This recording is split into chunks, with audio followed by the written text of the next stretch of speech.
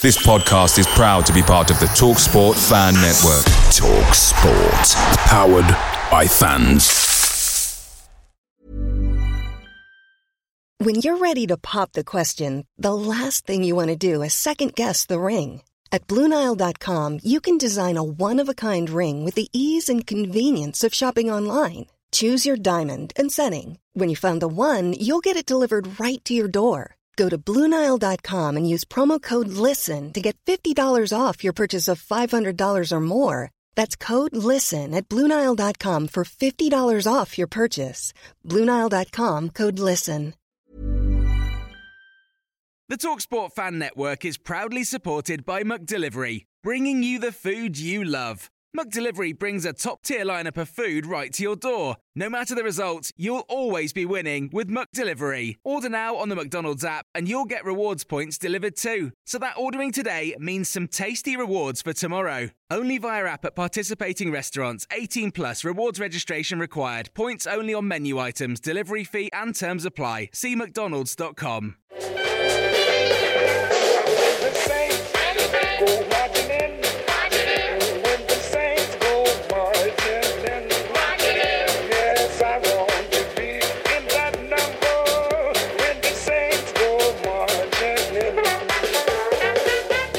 Hello and welcome to the Total Saints podcast. We are the weekly Saints podcast, your home for all things Southampton Football Club. This podcast is being live streamed on YouTube, Facebook, X and Twitch. Our podcast is entirely supported by our loyal Patreon community. Without you, we couldn't make this show each week. And this week, it's a huge welcome to Jono, who has joined our Bobby Stokes tier. Now, Jono lives in Australia and he's at Aussie St. John on X. If you do fancy joining Jono and becoming a patron, I've got all the details on the way very soon. Coming up this week on the podcast, the football is back and it was a trip to Huddersfield, but it felt like Rotherham 2.0. Saints dominated the game only to drop 2 points. We'll try and pinpoint what went wrong. Never fear, there are two home games up next. First, a visit of Bristol City on Wednesday. Going to preview that one later with Ben Mead from the Robins on Tour YouTube channel. And we finished the week with Cardiff City at St Mary's on Saturday, so we're going to look ahead to that one. My name is Martin Stark and I'm joined by our regular contributors. Steve Grant is the owner of Saints Web. Alfie House is the senior Southampton reporter for the Daily Echo. And Glenda LaCour is the writer of the blog League One -10. All underpinned by our TSP patrons. This is episode 253 of the Total Saints podcast. Your home for everything Southampton FC. From dedicated Saints insight to exclusive interviews.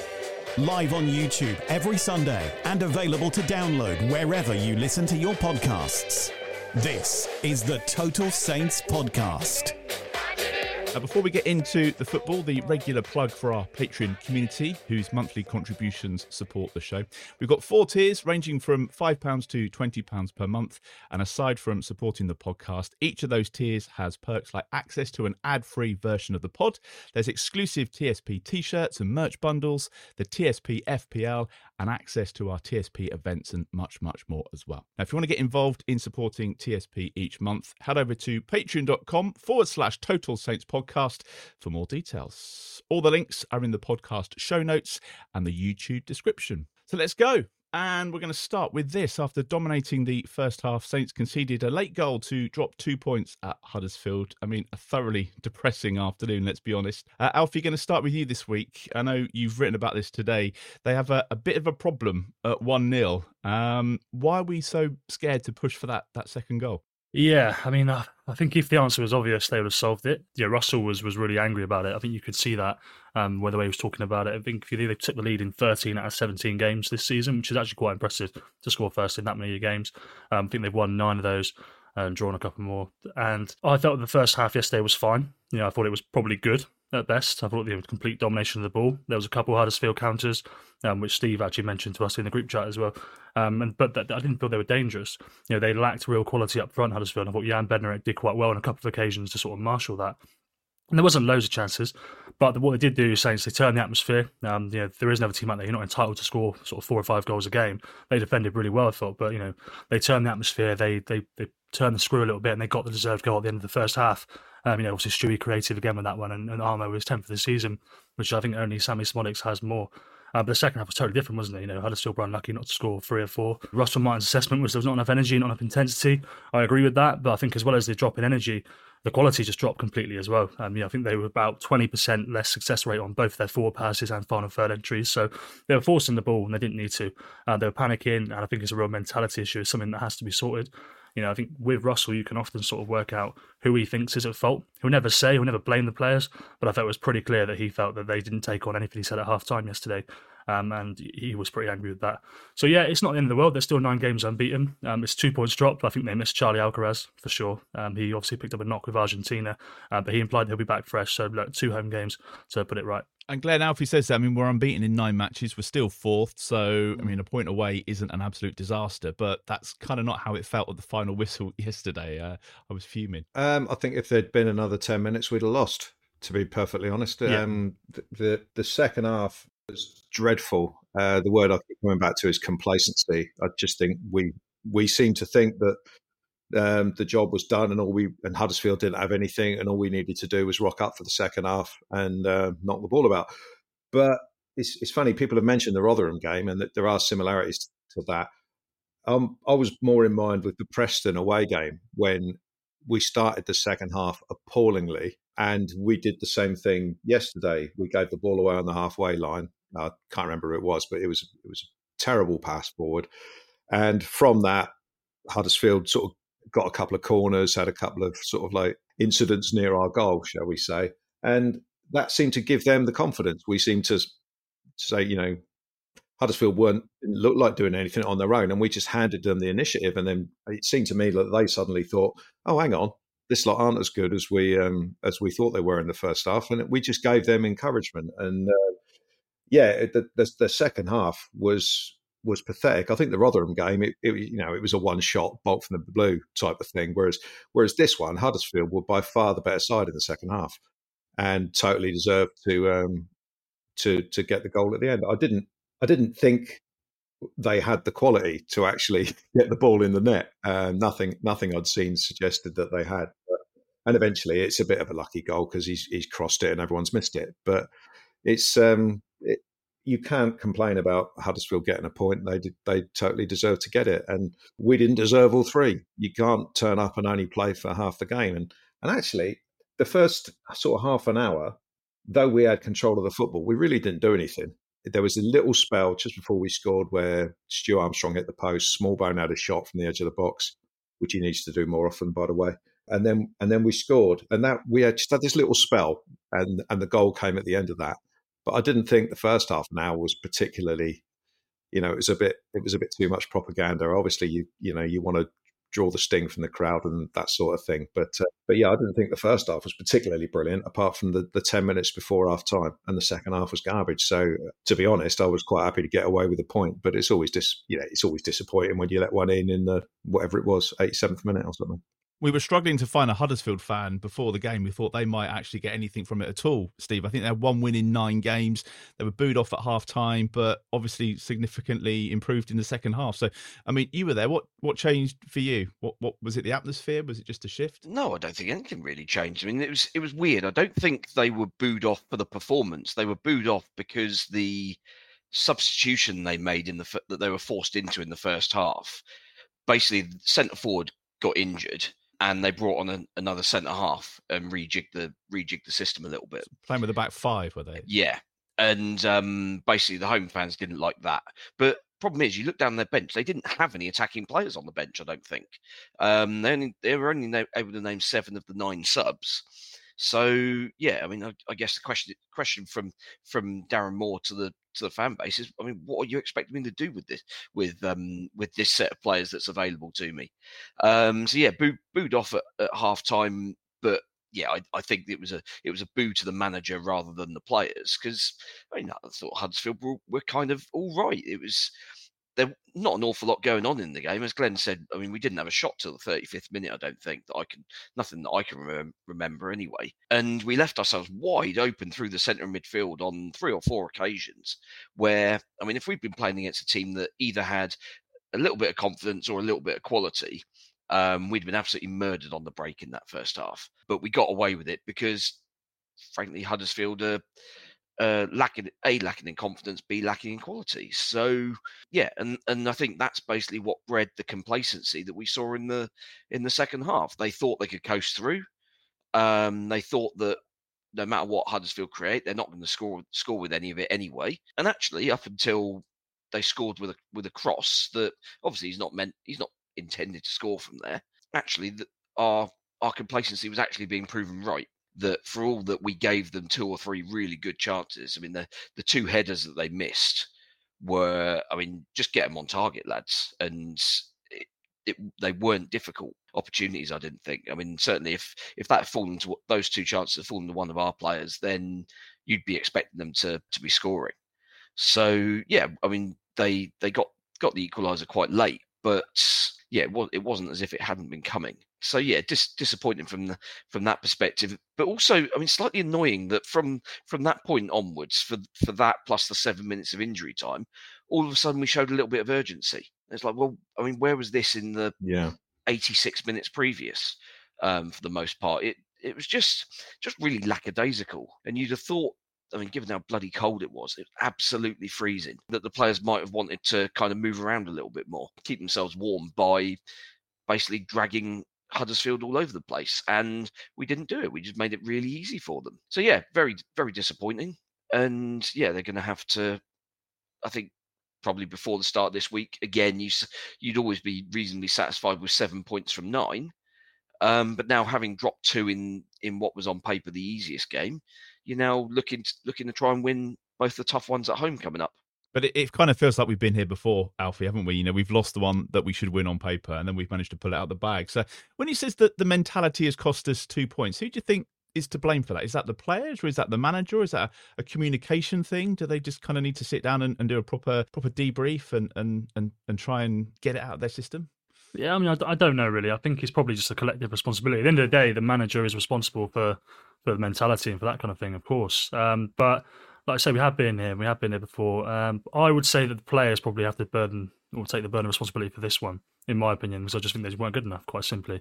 I think that they played it too slow. And although actually, if you look at the statistic, they didn't just pass backwards and sideways in the second half. What they did do was just lose the ball far too often. They drew pressure onto themselves. So it was poor from that regard. And look, obviously, it's difficult for Russell as well, being in the stands for the first time for 3 bookings, 2 of which he thought were ridiculous, and he hated that experience. So he's got to try and avoid getting 5 more yellows and getting a 2-match ban anytime this season, because he really didn't enjoy that. So yeah, I don't know exactly who takes responsibility for that, but it's something they've got to fix, because like I say, we've been here before. We've seen it with Rotherham. Well, I agree with Glenn, actually. I think Rotherham was slightly different because they hammered Rotherham. It was a freak anomaly. This one, I agree, was a little bit more like Preston, where they just came out slow, sluggish. And Will Smallburn said it himself as well. That's the thing that I think fans will find frustrating. The players sort of, they're aware that they're doing it, but they just haven't found a way to stop it. But like I said, I'm not all doom and gloom, because I think that any point away from home in the Championship isn't a terrible point. It's just the manner in which it came. We're not going to need another fans forum with some PowerPoints anytime soon. Then that's kind of what we're saying. A couple of subs yesterday, Glenn. I mean, Sulemana was taken off on 54 minutes. It's always difficult with the international breaks and players coming back and not spending a week together. He replaced with Sam Edozie yesterday, but it certainly sounded like Russell Martin wasn't happy with Sulemana and the communication that he'd had with him at half time. Sulemana's a strange player. He looked very dangerous in the first half on occasions when he got to run at the fullback one-on-one. And then he came out the second half and looked like he couldn't be bothered. And so I'm not surprised. I wasn't surprised when he got hauled off. He doesn't seem to be able to do it for 90 minutes as yet. And I mean, personally, I think there are still slight question marks over his attitude sometimes. So I don't think he certainly didn't cover himself in glory in the second half. I'm not sure Russell Martin really realised that the game was slipping a bit. We lost control in midfield. I thought an obvious change could have been Shay Charles for Will Smallbone a long time before it happened. Because once the opposition gets about us in midfield and they start getting a foot in and they start having a bit of possession, Will Smallbone can be a bit of a passenger.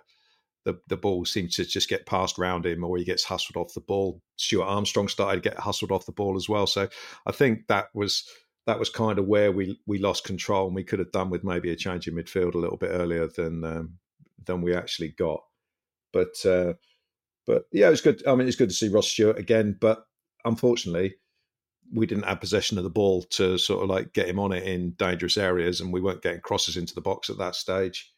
And the other interesting thing I found from yesterday is that Ryan Fraser didn't really affect the game at all.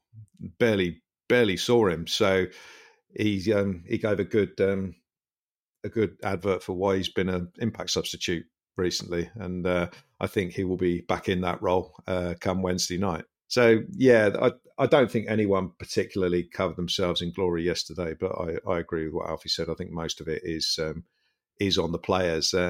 Maybe a lack of, maybe the captain has to look at himself a little bit as well and say, should a captain be getting hold of the team at some point and balling a few people out to say this isn't good enough. It's all very well saying it after the game. You need to be doing it during the game. Maybe Russell Martin being in the stands made a bit of a difference there. Maybe. But then, he's communicating all the time with the bench. So, and he was only about 5 yards behind the bench. It wasn't as if he was. Yeah, if he wanted to shout, he could. The upper tier. Yeah. Two baked bean cans and a bit shrew. Yeah. So I've just about thrown everybody under the bus there. I'll keep going. So, I don't think anyone particularly covered themselves in glory yesterday. Management, players, starters, substitutes, whatever. Is it worse, Steve, because Ipswich and Leeds dropped some points? It just feels a bit like a missed opportunity, especially with Leeds playing on Friday night and then getting a draw, wasn't it? So we had the opportunity to go third. I think that's what was really sort of niggling at me come 5 o'clock yesterday. Yeah, that was annoying. Yeah, when you've seen that, obviously Leeds dropped points on Friday and we knew that Ipswich were going to have a tough game in the evening at West Brom, you thought this was a great opportunity to get ourselves into third, close the gap, really put proper pressure on Ipswich before kickoff. I mean, obviously they end up going losing anyway, but having been handed that advantage by Leeds, and also with Leicester and Ipswich dropping points before the international break, you kind of felt that this game is a really good opportunity to kind of carry on the momentum that we've been building up in the weeks before the players went away. And yeah, to kind of come back in and put such an anemic performance in is frustrating. And the problem is that anything that's identifiable, they're not really going to be able to work on it that much this week because of because we got the midweek game. You're not going to be training every day.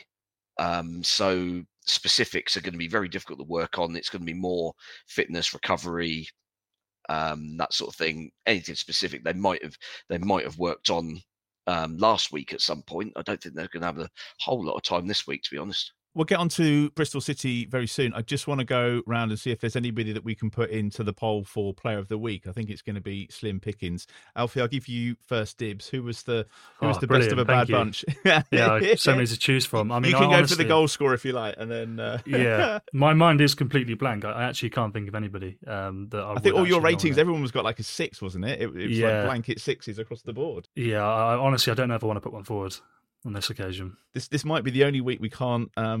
Anybody that was on the bench, Steve, did you see anything that we might have missed yesterday? Anybody that is worthy of a couple of votes? I thought Stu Armstrong was decent when he got on the ball. He was looking to take people on quite a lot, even in sort of fairly confined spaces, which I think you need against teams that are going to sit deep against us. Other than that, James Bree was solid, and it was noticeable that they started to. They wanted to attack us more down that side after we made the substitution. I mean, in fairness, Ryan Manning was fine. He didn't make any mistakes. He was a lot more of an outlet in an attacking sense. But they certainly Huddersfield certainly felt that they could run at us a little bit more that side. Obviously, the goal came from there, but it wasn't Manning not closing the cross down. I think Edozie was the closest to him. But yeah, it's. Yeah, slim pickings, really. Stewie is the obvious shout. I think probably just give him the award. Maybe now. For the goal he scored for Scotland as well. That was anybody else, Glenn? Any standouts for you? No, I was going to say the two that Steve said, but Stuart Armstrong, because he's the one that, he set up the goal. He had the sort of like best effort before that when he hit the post. He's the one that tries to make things happen. We're good at keeping the ball. We know that, but you need the player to to open the door for us to score goals. And Stuart Armstrong, I thought, was one of the few who didn't really deserve that result yesterday. I thought I thought he did reasonably well, though he did tire in the second half, or he, after disappeared an international break as well. Sometimes he finds himself on the bench, doesn't he? So, well, thankfully there aren't any more of those until March now, are there? So the games come thick and fast anyway. The midweek football is back this week. On Wednesday, we welcome Bristol City to St Mary's, and I'm pleased to say that Ben Mead from the Robins on Tour YouTube channel is here to help us preview that one. Hi, Ben. Thanks for coming on. You right? Yes, not too bad. No problem. Thanks for having me. And I'm good. Looking forward to Wednesday. Good. Well, yeah, I think we are as well. I mean, you had a decent result at the weekend by the looks of it. You must have been happy with that win. Yeah, definitely. I think it was a much needed one as well. Obviously, Liam Manning coming in, I think just after 2 days, we had QPR away, and obviously with 2 days to work, you can't do much there. So this was his first real proper game at home as well. I think with the week we've got as well, so it's a tough run of games coming into this winter period. So I think it was a much needed win, and I'm a bit more confident heading into Wednesday now than if we were still looking for that first win under Manning. Do you think that the change had to be made? Let's just deal with that first. Obviously Manning coming in, but did he have to go? It's still a question that City fans are still asking each other, really. And I don't think Pearson had to leave, but now we've got Manning in, and it's sort of a refresh that I think we sort of did need. I think although Pearson did a brilliant job with us both on and off the pitch, I think he wasn't going to take us any further. I don't think we would have managed to reach playoffs anytime soon under Pearson, and I think he probably would have gone at the end of the season when his contract was up anyway. I still think maybe it was a bit harsh to get rid of him when we did. I think the sort of board were looking for a reason to sack him, and then obviously losing on the derby away at Cardiff is sort of the only reason they were going to get, really. So it's a weird one. I think it was harsh to sack him, but then I think it was going to happen sooner rather than later anyway. You were shaking your head and nodding along, Alfie. Did you think it was a strange one to get rid of Pearson then? No, Ben's pointed out exactly why he went. And I think he probably, I read him between the lines, I feel that maybe health reasons and things like that were probably a factor as well, because he wasn't always able to be there. A lot of things like that going on. But I just think the job that Nige did with City over the last few years, given that the investment they've had, or the lack thereof, selling their best players each summer and then spending none of it, 20 million or whatever it was for Alex Scott and reinvesting zilch.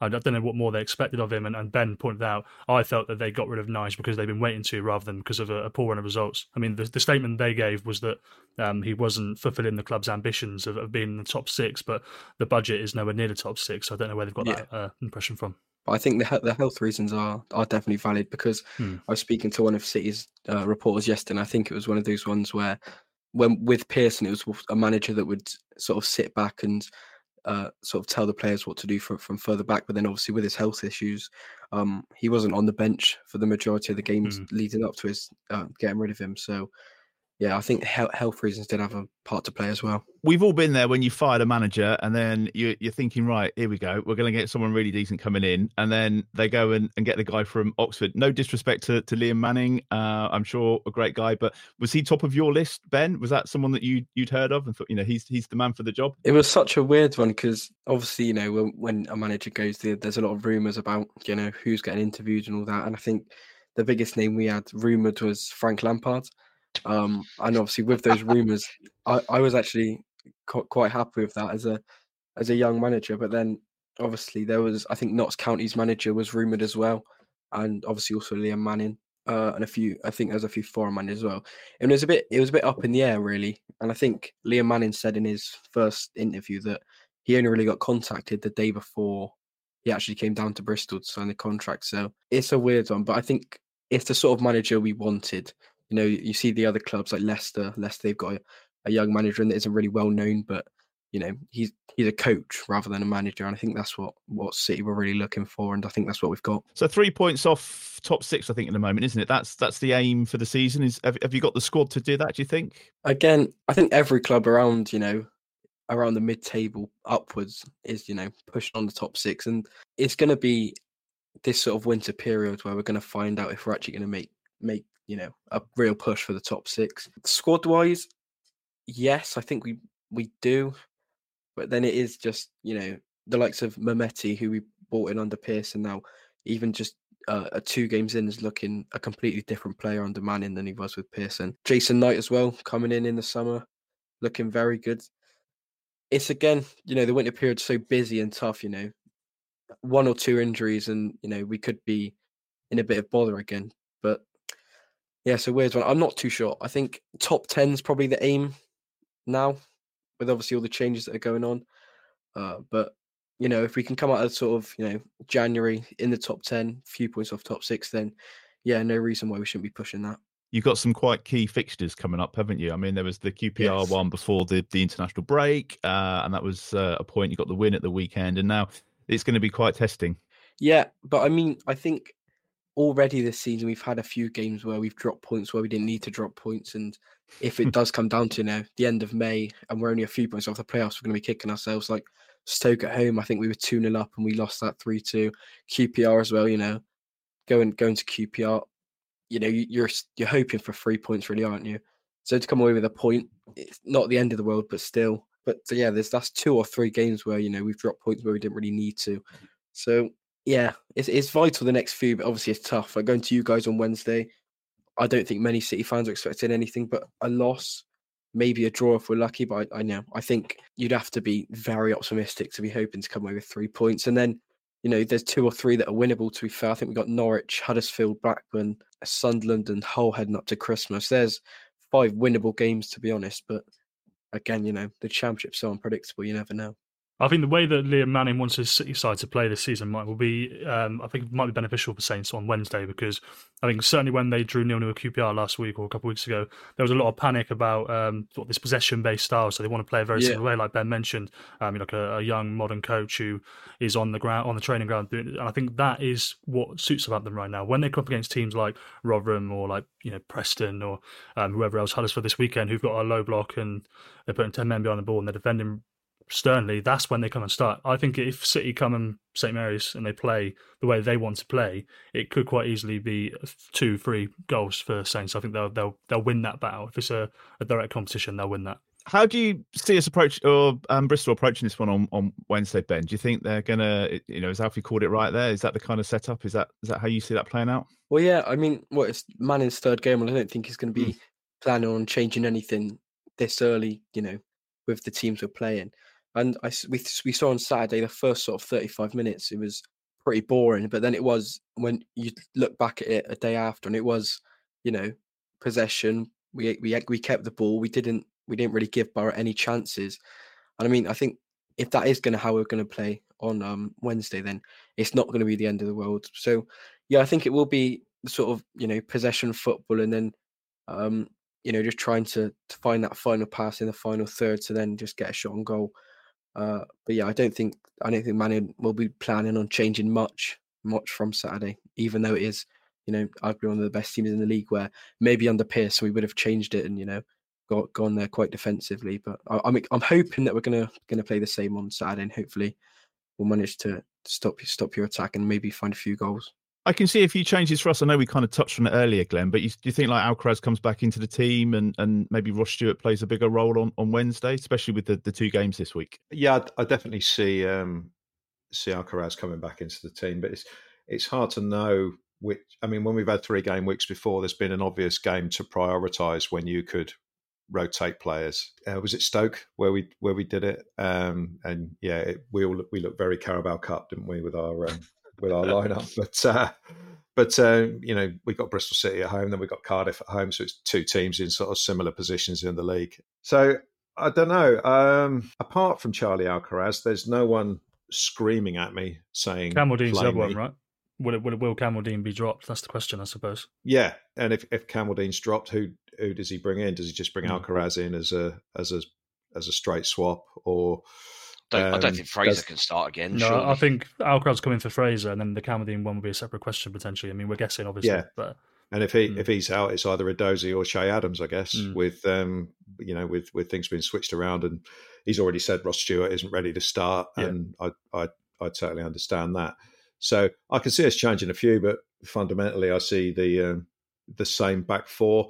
I guess in a home game, he may want to pick Ryan Manning to get more crosses in from that left hand side, because though James Bree is more solid defensively and he's played well defensively, he's not going to get up the wing and get a cross in with his left foot. So maybe in home games that they're looking to put the opposition under a bit more pressure, maybe Ryan Manning will come back in.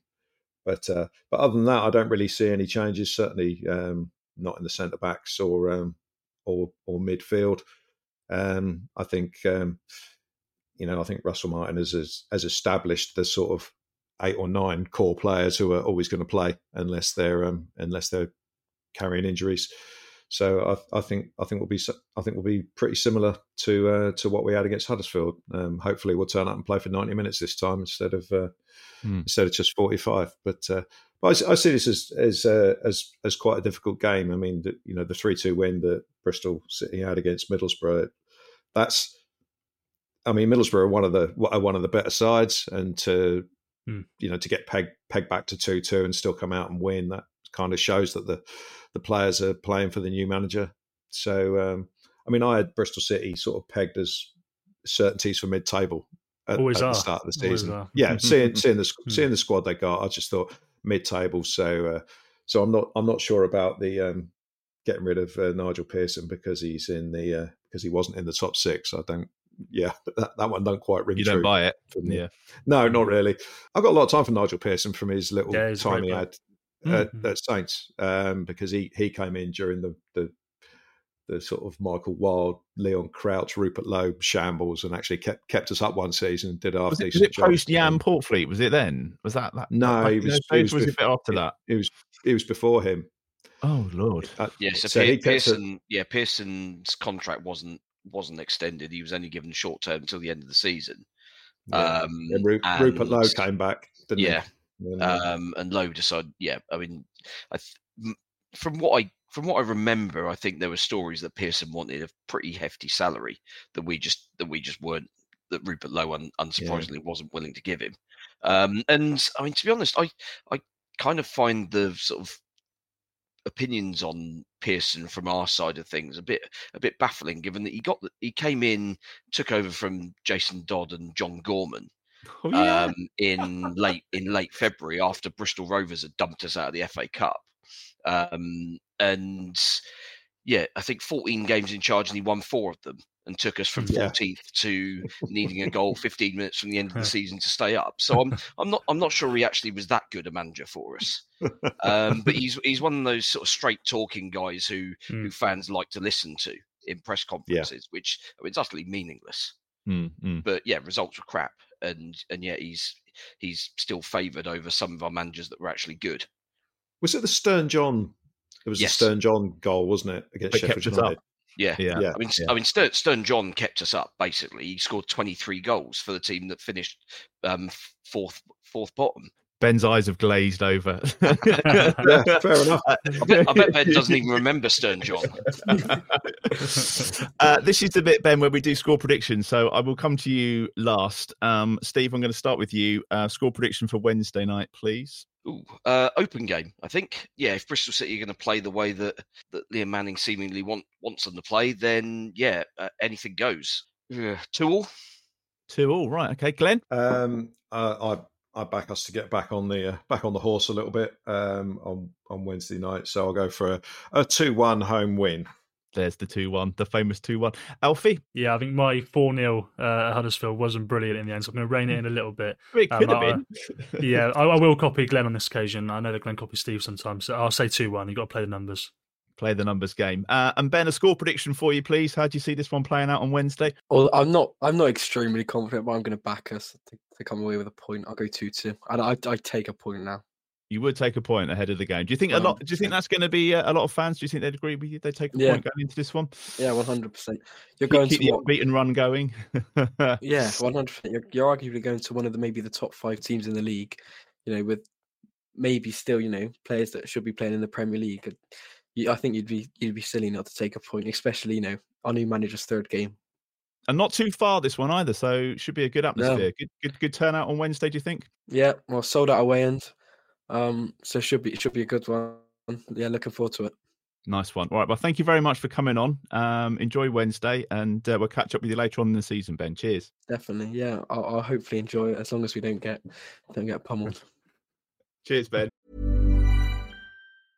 I'm Sandra, and I'm just the professional your small business was looking for. But you didn't hire me because you didn't use LinkedIn Jobs. LinkedIn has professionals you can't find anywhere else, including those who aren't actively looking for a new job, but might be open to the perfect role, like me.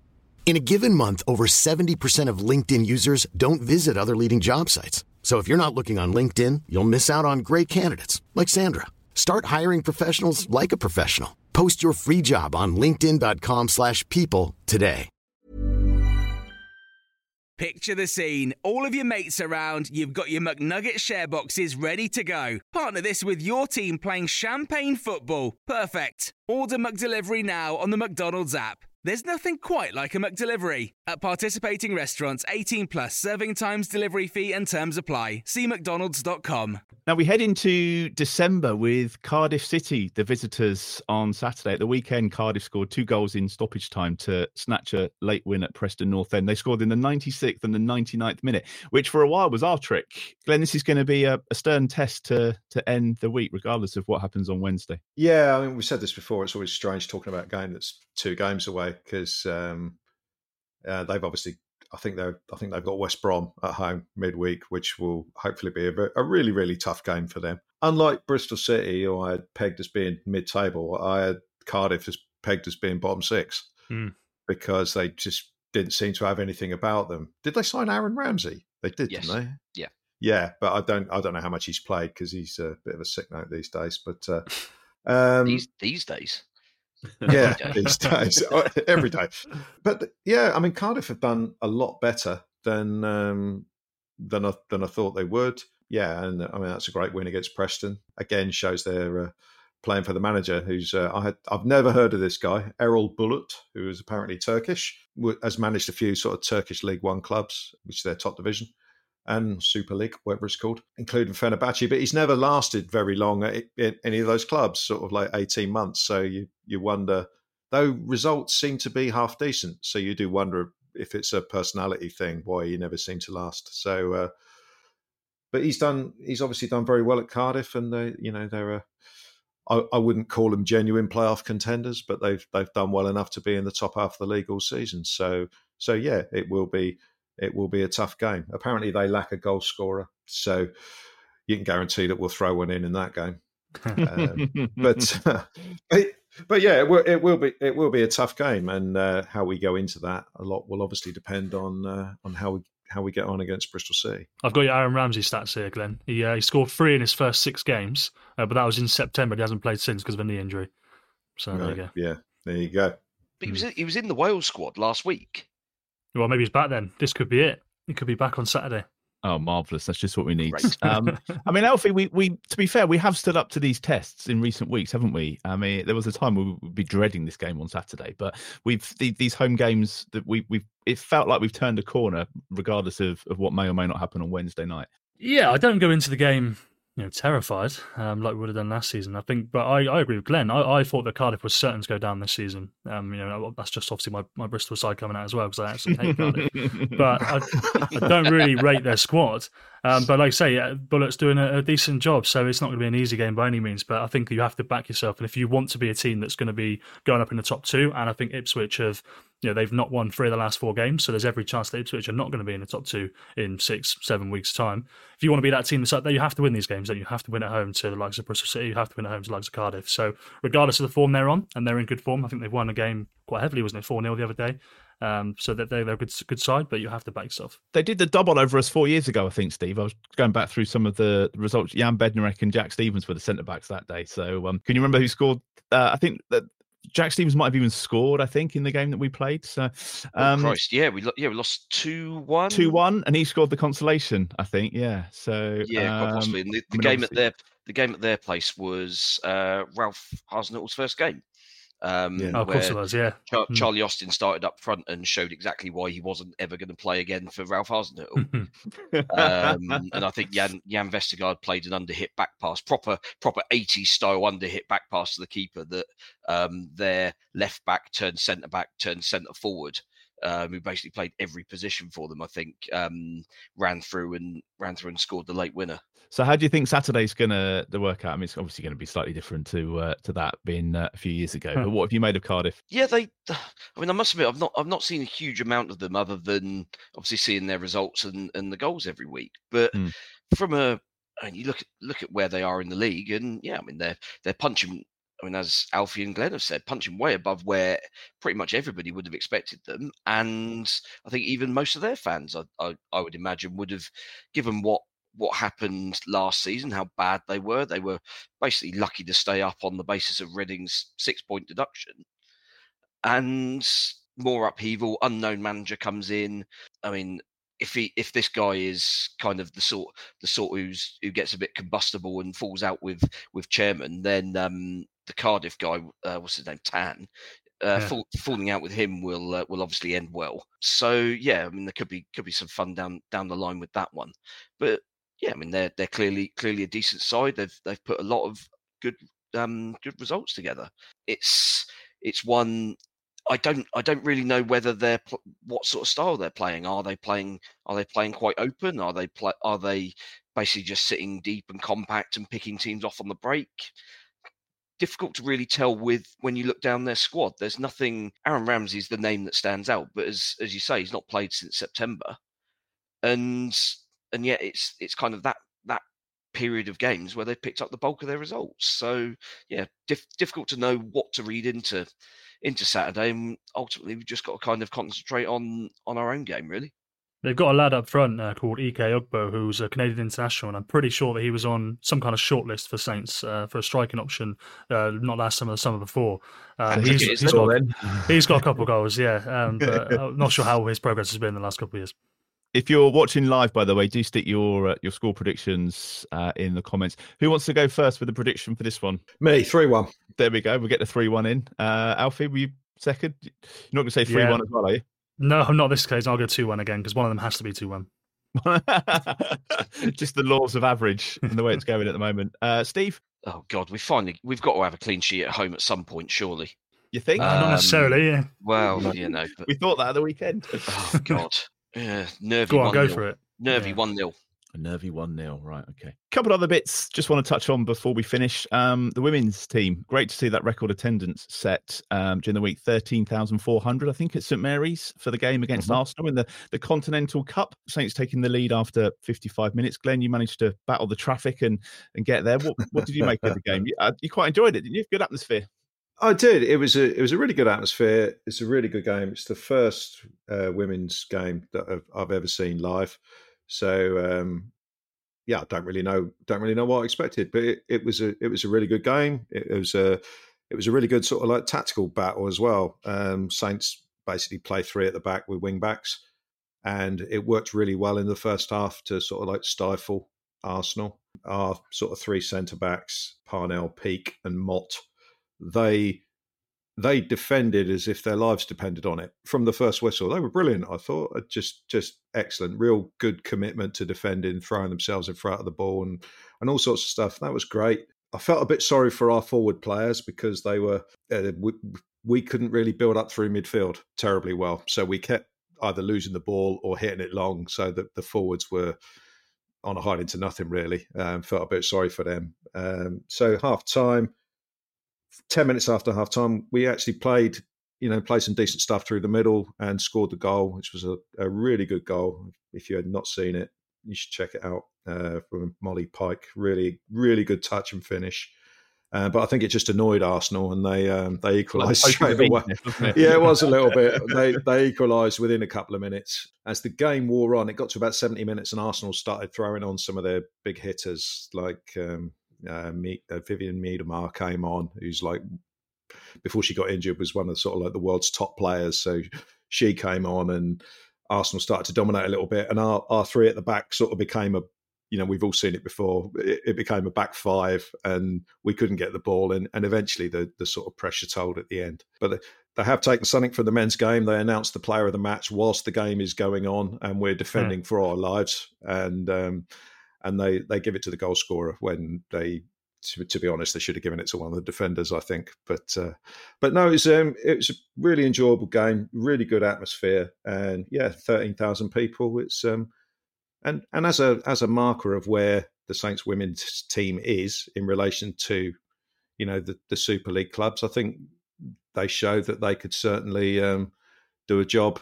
in that division should they get promoted. It was interesting to hear the Arsenal manager after the game sort of like saying that he thought the Super League should be 16 clubs instead of 12, which would obviously, it's probably too early for that to happen next season, but hopefully there is a move towards that, and more clubs can benefit from that. But no, very enjoyable, and I'd certainly recommend anyone to get down and go and watch them. It's something we've spoken about before, isn't it, Steve? And as Glenn said, the Arsenal manager saying there was a case there for expanding the WSL, and very complimentary about the Saints team and the setup and the direction of travel that it's all going in. Yeah, I mean, the problem you have, we've identified this before at basically every level of women's football, is that every league is really imbalanced. You've got a handful of teams at the top whose budgets, quite frankly, are a lot bigger than the teams at the bottom, and that's reflected in the way the results go.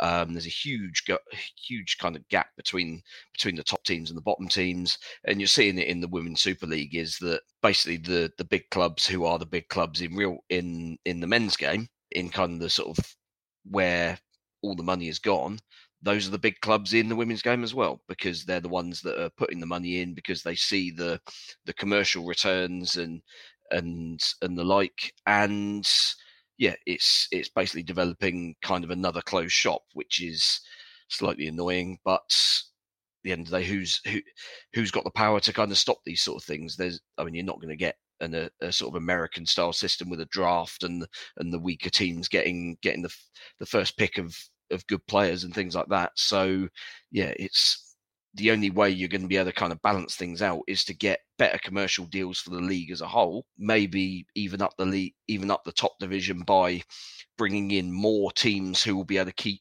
compete in that sort of middle tier.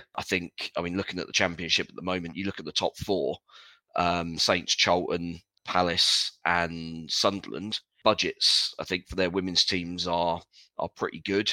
Certainly comparable with some of the lower Super League sides. But you look at the sort of money that Bristol City and Brighton slightly lesser extent, but Bristol City certainly, the sort of budget that they've got in the Super League, you kind of think they're kind of doomed before they start, really. So, and with only one team going up and down, it's just all a little bit stagnant, and you kind of worry what will happen in the Championship when there's three or four clubs who can't get promoted every year.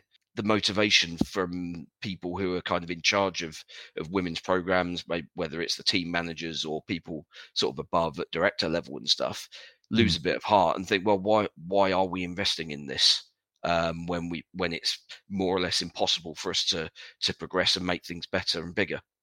Steve, you might be more well-versed than me, but there's a commercial deal in the works right now, isn't there? That's a joint commercial venture between the WSL and the Championship, with, I think, Championship teams receiving at least 25% of the combined revenue.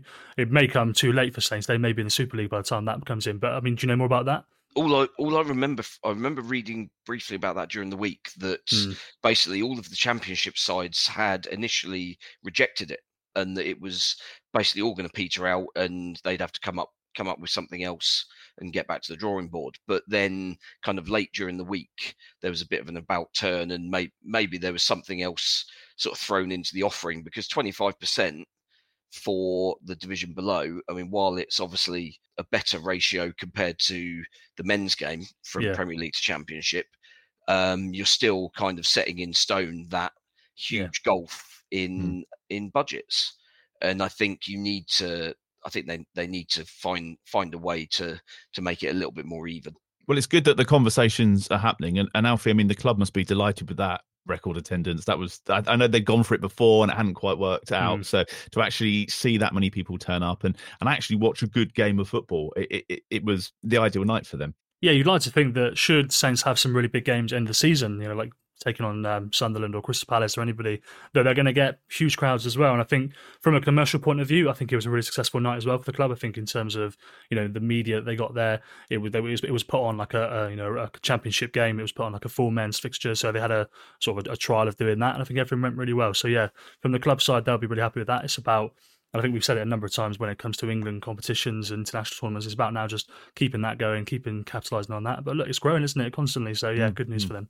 Really good to see. Final thing this week, I just want to say thanks for all the feedback regarding our recent interview with Klaus Lundetvarm that we did. We spent an hour covering everything from both his goals that he scored for Saints, the FA Cup final, that challenge on Thierry Henry, the testimonial that he had, and also he's really honest about some of the struggles that he faced after retiring from the game. We also managed to go through a number of your questions too. So he was talking to us about VAR and the current Saints team. He's obviously been promoting his new business, which is bornsupporter.com. He's been doing a lot of press, Glenn. I'm sure you've seen some stuff on the telly and social media as well. But happy memories of Klaus in red and white, a proper legend. Oh yeah. I mean, I remember him looking like a fish up a tree in his first game. I think it was Graham Souness that bought him. It was Graham Souness, yeah.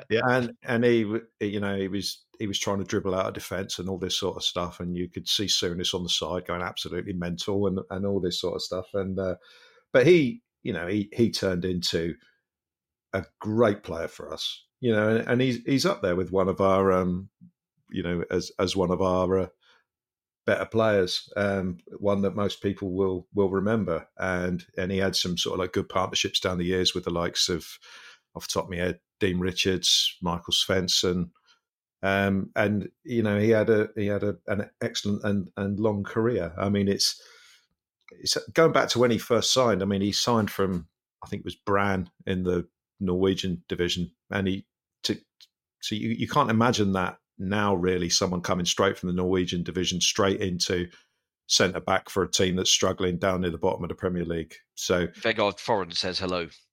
Yeah, absolutely. So he came in and he did very well. Had an excellent career with us and stuck around after we got relegated as well. I know his powers were probably on the wane by then. He was struggling a bit with injuries and whatnot, but an excellent stalwart for us over the years. And but I do remember the cup final when he was hanging on to Thierry Henry, and we were all in the crowd going, "Let go of him, please, let go of him." And fair play to Thierry Henry for staying up, because 99% of players would have just hit the deck, and we'd have been 1-0 down and a player down in the first minute of a cup final against Arsenal's Invincibles. So that wouldn't have been pretty, but no, a great player for us over the years, and good luck to him with whatever he does. I thought it was also nice that Henry gave him that shirt. It's like, if you want it, you can have it, and he gave it to him after the game, which I thought was quite nice. Yeah, Alfie, I know he did an interview with the Echo as well, and he's just been really honest about those struggles that he had after the game, and he doesn't want anybody else to go through that, and that's equally as important as kind of reminiscing about his glory days, the struggles that he had with his mental health post playing. Yeah, real issues, with depression, drugs, alcohol, and I think he's been really honest about that. And we actually spoke to him about a year ago when Benji was still working for the Echo, and that was when I first sort of heard about his story. And I think he got help from, I can't remember what it's called, but it's the charity that Tony Adams set up, which is Sporting Chance. That's the one. Yeah, players, for former sports people just to go into, I guess, a rehab kind of thing, addiction. Fair play to him for always talking about it, and it seems like he's on a real positive path now, doesn't it? So it's good to see. Yeah, some good games as well, Steve, over the years with Klaus at the back. I know he was talking about his testimonial as well. I don't know if you remember that one against Celtic at St Mary's. Yeah, I think I missed that one. I think I was on holiday. It was really bad timing, but I remember seeing sort of clips of it afterwards, and obviously Celtic filled the end because Gordon Strachan was at Celtic at the time, wasn't he? Yeah, bringing the team back. Yeah. And I mean, he was brilliant. He was great for us for a prolonged period through some teams that were terrible, some teams that were pretty good. And I think a player who kind of spans both kind of ends of the spectrum, I think, is always one that's going to be remembered fondly. Well, if you want to catch the full interview, it's still available on our YouTube channel, so you can go and watch that one. Klaus has recently, as I mentioned, launched bornsupporter.com, which is his new business venture. He was chatting to us a bit about that. It's this unique poster print. It's a present for any newborn children, and we had a poster to give away via our socials. So thank you to everybody who watched and got involved in that. The winner is Mike Cavs. That's at SFC Mike Cavs on X. Mike's in Salisbury, so well done, Mike. Going to be in touch soon, and we'll sort that prize out for you. So thank you for entering. On that note, that's pretty much it for this week's episode. Don't forget you can follow Total Saints Podcast on Facebook and X. It's at Total Saints Pod. We're also on Instagram and Threads. Over there, we are at Total Saints Podcast. And if you're watching the podcast on Sunday night, you know that we live stream TSP every week to Facebook, Twitter, X, Twitch, and YouTube. And we do love hearing from you throughout the week too. So you can always drop us a DM on any of those socials, or you can email us via the website if you've got something to share, maybe a question for the team. We're also on Patreon. That's where you can support the podcast with a monthly contribution. Just visit patreon.com/Total Saints Podcast. There are 4 different tiers on there, ranging from £5 to £20 per month. And each of the tiers comes with its different perks, including some weekly shouts at the end of the pod for those patrons in our Francis Benali and our Mick Shannon tiers. So thank you to Dave Melton, Mark Atkins, Andy Hollis, Anthony Thompson, Saints in Exile, Gavin Ford, James Harron, Nicky Nicholson, Southampton NY, and Drew Dyer in the Francis Benali tier. And also to Colt Baker, Dave Ernsberger, Ed Busy, Nick Higston, Phil Cook, Matt Rose, Nick Reed, Paul Stewart, Phil Horstrup, and Matt Hall in our Mick Shannon tier. Thank you, Steve. Thank you, Glenn. Thank you, Alfie. Thank you for watching and listening, and we'll see you again next week. Away days are great, but there's nothing quite like playing at home. The same goes for McDonald's. Maximise your home ground advantage with McDelivery. Order now on the McDonald's app. At participating restaurants, 18 plus, serving times, delivery fee and terms apply. See mcdonalds.com. Hey, it's Danny Pellegrino from Everything Iconic.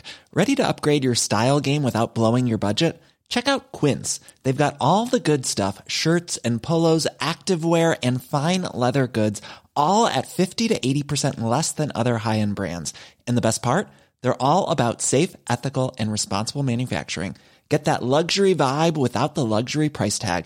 Hit up quince.com/upgrade for free shipping and 365-day returns on your next order. That's quince.com/upgrade.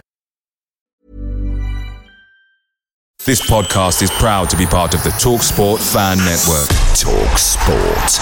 Powered by fans.